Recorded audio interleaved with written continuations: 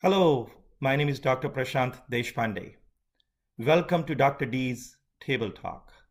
The purpose of this video channel is to provide basic understanding of the common medical conditions and facts based on science.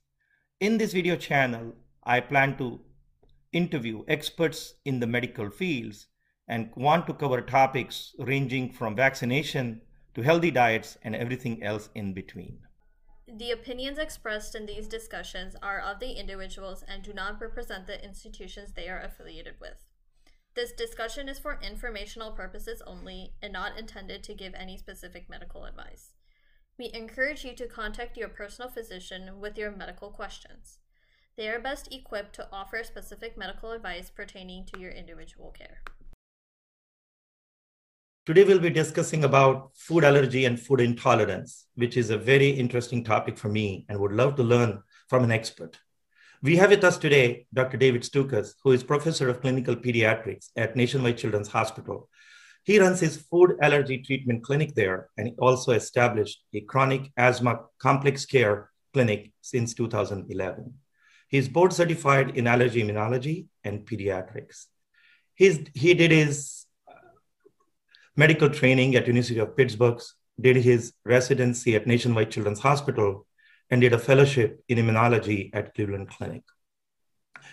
He has devoted his life and career to communicating evidence-based medicine and best clinical practices to colleagues, professionals, medical professionals of all kinds, parents, patients, and to the public. He is very active on his social media account on Twitter and Instagram, and he believes in combating misinformation through public media. And he has literally authored a textbook on social media. Welcome to the program, Dr. Dave, as he's affectionately called by his patients. Thank you for joining us in spite of your busy schedule. Oh, it's my pleasure. Thank you so much for inviting me. Thank you. So the question in our mind is, what is the difference between food intolerance and food allergy? And why is it important that we should know about this? I think this is a great topic. It's near and dear to my heart, and I have these conversations with families every single day in the clinical setting. And definitions are really important because we need to clarify allergy versus intolerance versus who knows what else may be going on, as the diagnosis absolutely impacts prognosis as well as risk if you actually eat the food. When it comes to a food allergy, somebody's body, if they have food allergy, will form an allergy antibody called immunoglobulin E, or IgE. Therefore, every single time they eat that food, regardless of the form, within a few minutes, rarely longer than a couple of hours later, their IgE antibody will recognize that food protein is foreign. It will unlock the allergy cells in the body, and they will have a reaction. And the reactions can change over time, and they can vary between people, but oftentimes will consist of something like hives, or itchy rash. Sometimes you can have swelling. It may progress to vomiting, wheezing. You can even have upper respiratory symptoms like congestion and watery eyes or anaphylaxis. So clearly, if you have a food allergy, we need to identify that and then talk about avoidance of that food because you would be at risk to have a more severe allergic reaction. This is very different than a food intolerance.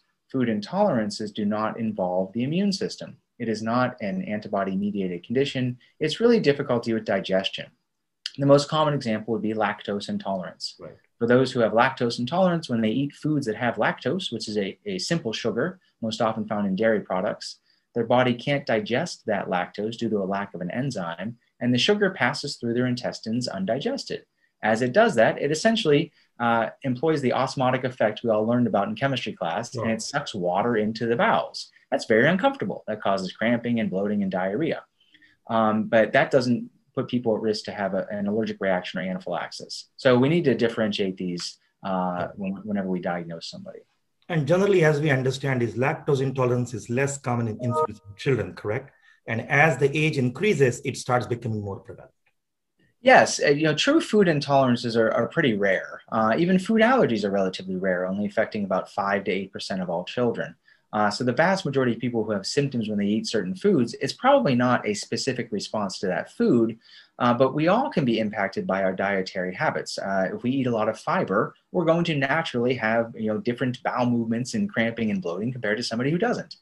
Same thing if you drink a gallon of milk all at once, which is a very bad idea for many reasons. You're not going to feel very well. It doesn't mean that you're intolerant of the milk. It just means that it's difficult to digest for various reasons. Sure. Earlier, you mentioned about allergies attacking own body cells. Immunological system is supposed to protect the body. So why are we seeing increased incidence of allergy and allergy-like reaction over the last 8 to 10 years? What is the mechanism of it? And there is something called as clean hypothesis. Is that hypothesis still valid? If you could explain to us, we'd appreciate it. Yeah, the development of allergies is a very complex system. It often starts with parents. So parents who have allergies or food allergy or eczema or asthma will often have children who are predisposed to develop allergies as well. So it starts with the genetic predisposition.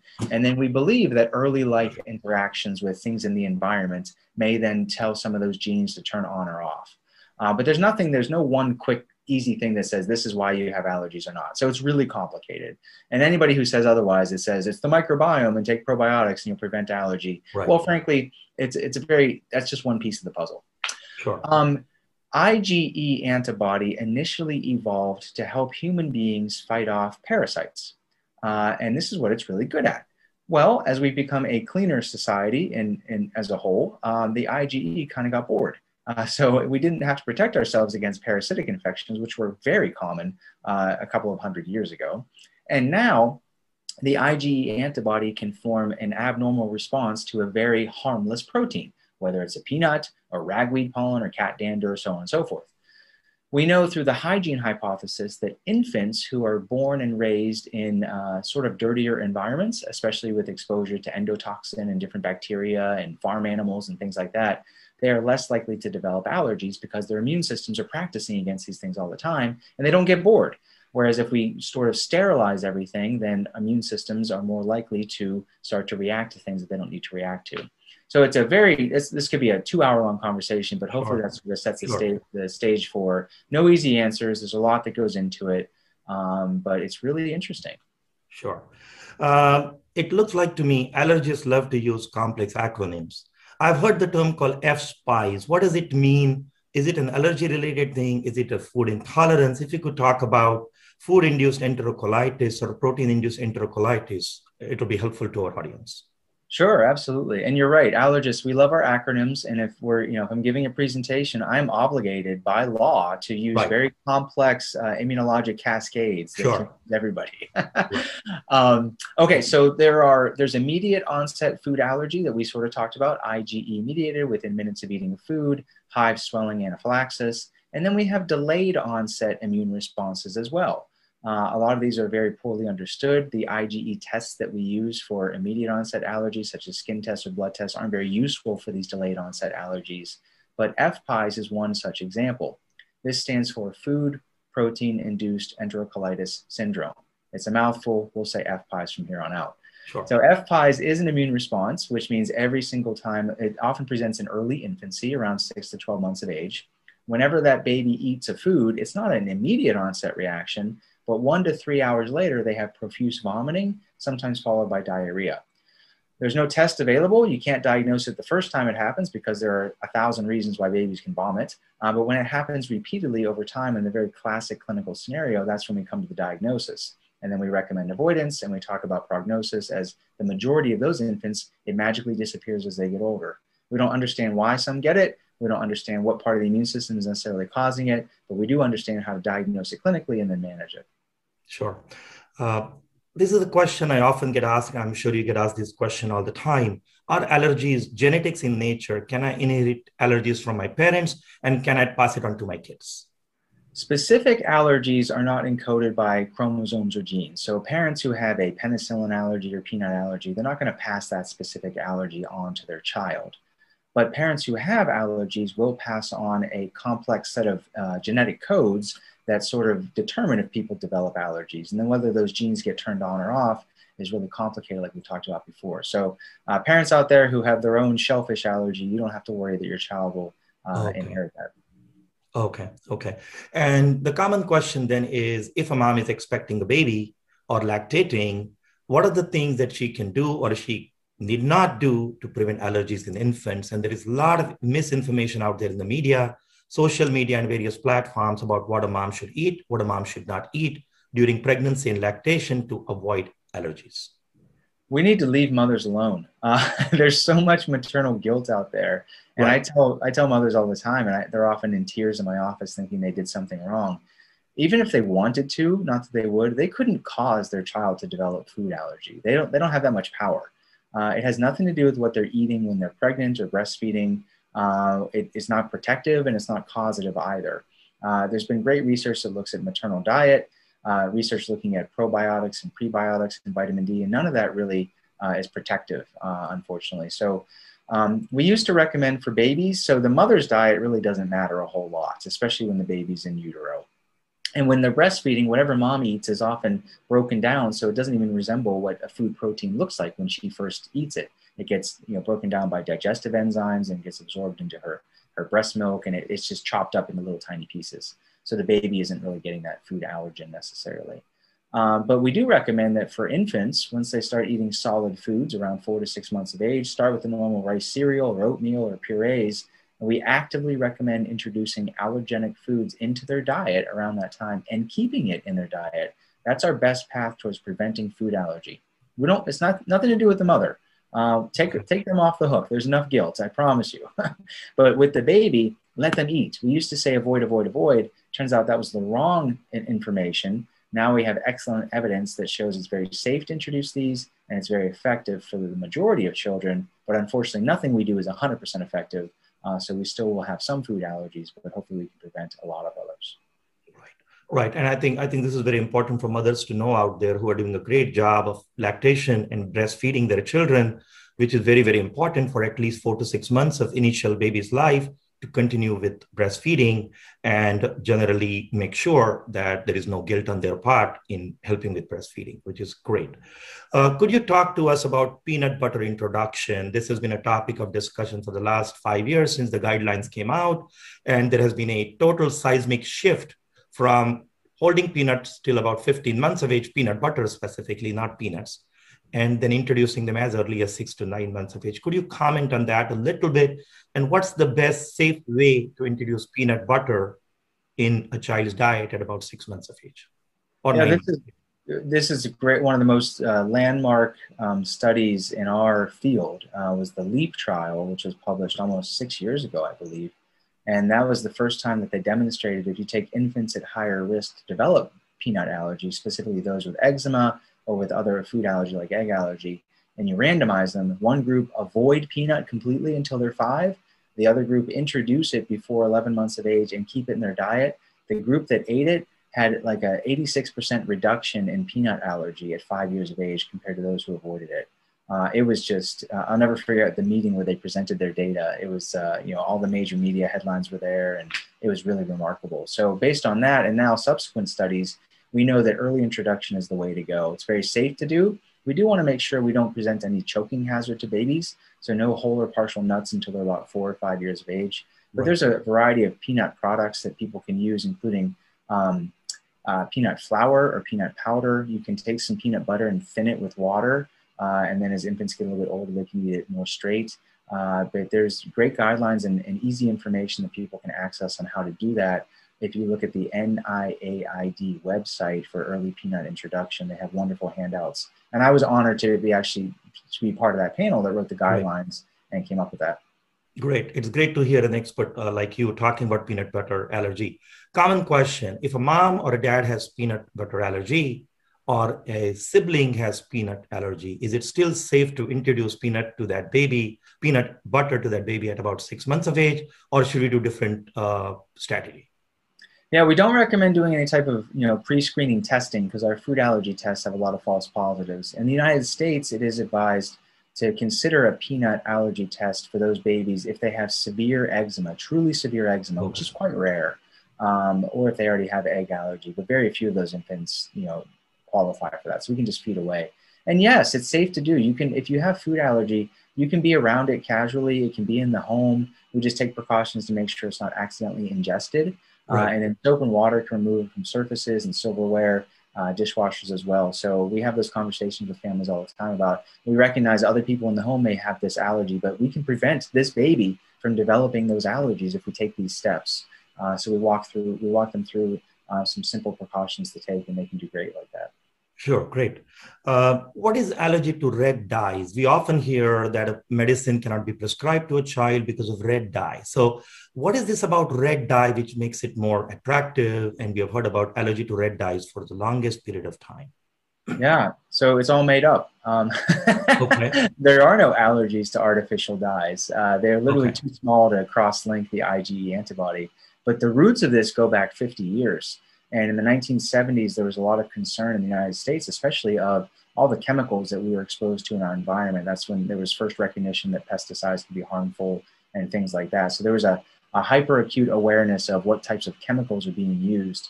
And there was a physician, Dr. Feingold in California at the time, who hypothesized that artificial colorings and preservatives were harming children, specifically causing quote-unquote hyperkinesis, which we call ADHD these days. And through a series of very poor methodological experiments, Dr. Feingold thought that he discovered the root cause of some of these issues. Long story short, those studies have not been replicated. People have tried and you can't find the same findings, and there really is nothing to the hypothesis that these artificial food colorings are causing allergic reactions or any major problems. But no, there's a lot that goes into it, and it really is rooted almost 50 years ago. Sure, thank you. So it's relatively safe to prescribe amoxicillin, which is pink, or azithromycin, which is pink color, to some of these patients who have been labeled as allergic to red dyes, probably. Oh, every case is different. Yeah, zero concern at all. And then now that's going to lead to an interesting conversation with that family, because they firmly believe that the child is allergic because they've been told that mistakenly or for whatever reason. But from a medical standpoint, there's no concerns at all. Sure, thank you. This is summertime, and it's beautiful weather here in Chicago. And we get a lot of kids with mosquito bites and bug bites, and their arms swell, their legs swell. So this is most likely a common mosquito bite, an insect bite with an allergy.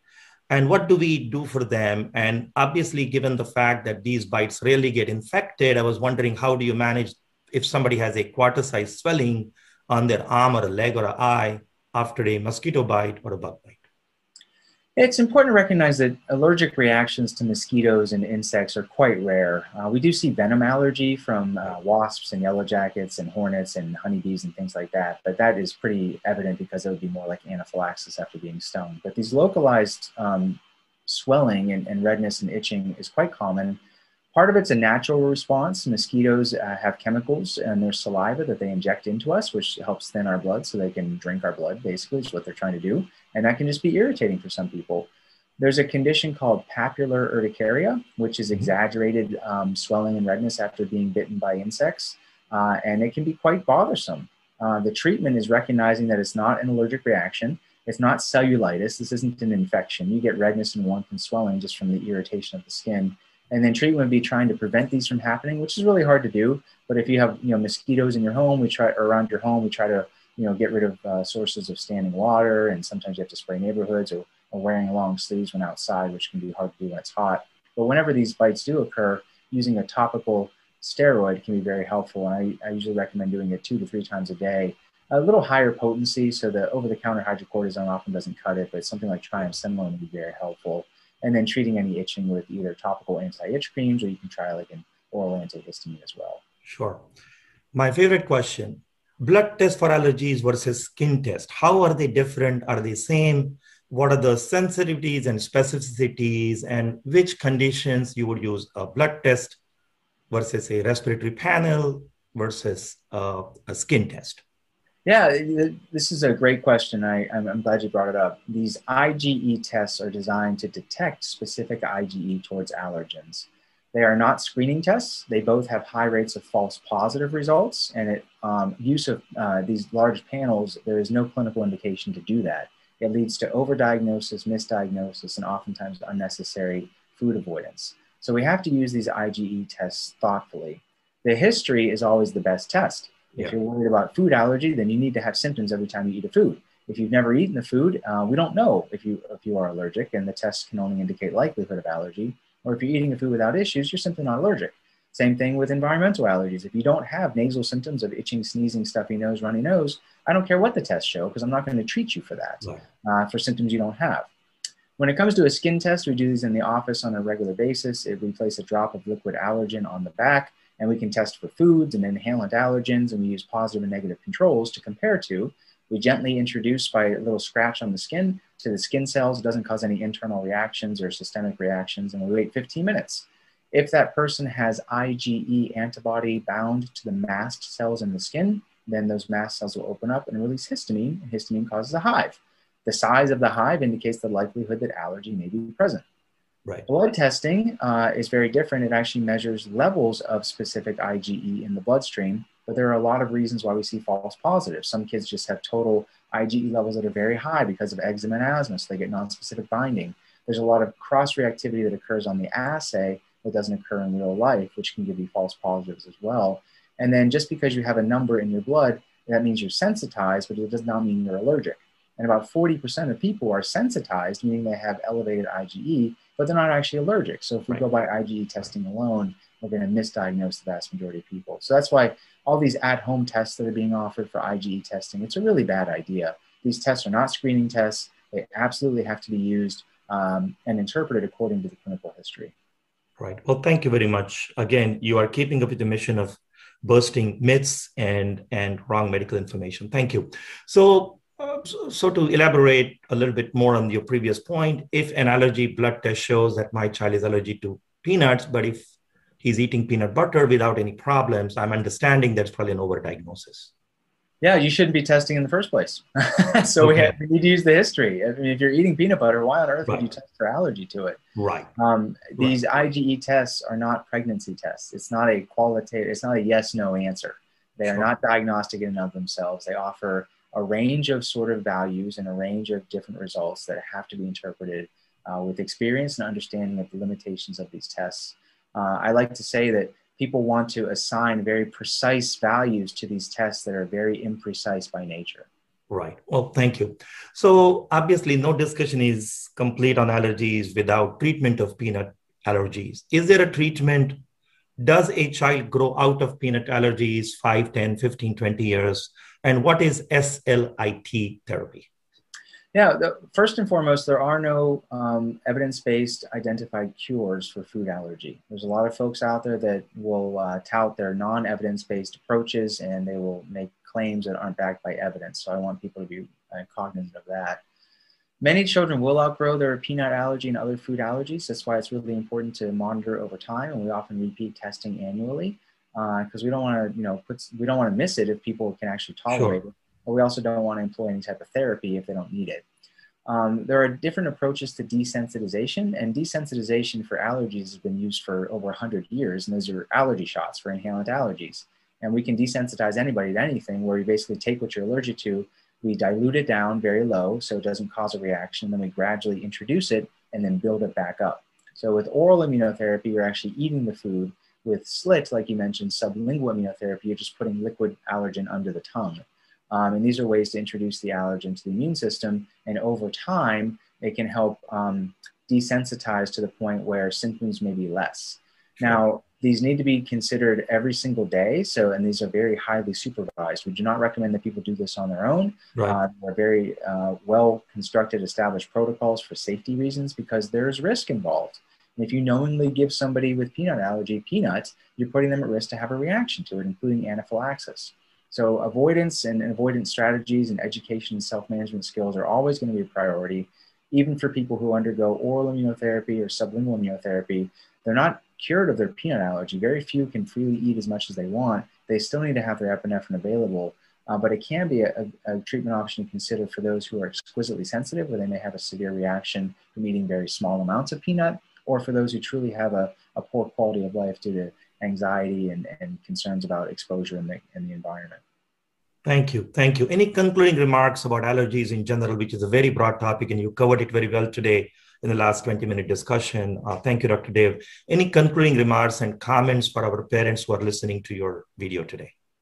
Well, first, I thank you very much for inviting me. This has been a fun conversation. We could talk about this for hours, I'm sure. But I would just say to everybody, evidence changes over time. Our understanding of the immune system and allergies absolutely evolves. The conversation I have with families in the office now, I simply wasn't having 3 years ago. Right. So, preconceived notions often, feed into our cognitive biases, and people perpetuate the same misconceptions over time. So we have to be open to looking at and understanding new evidence.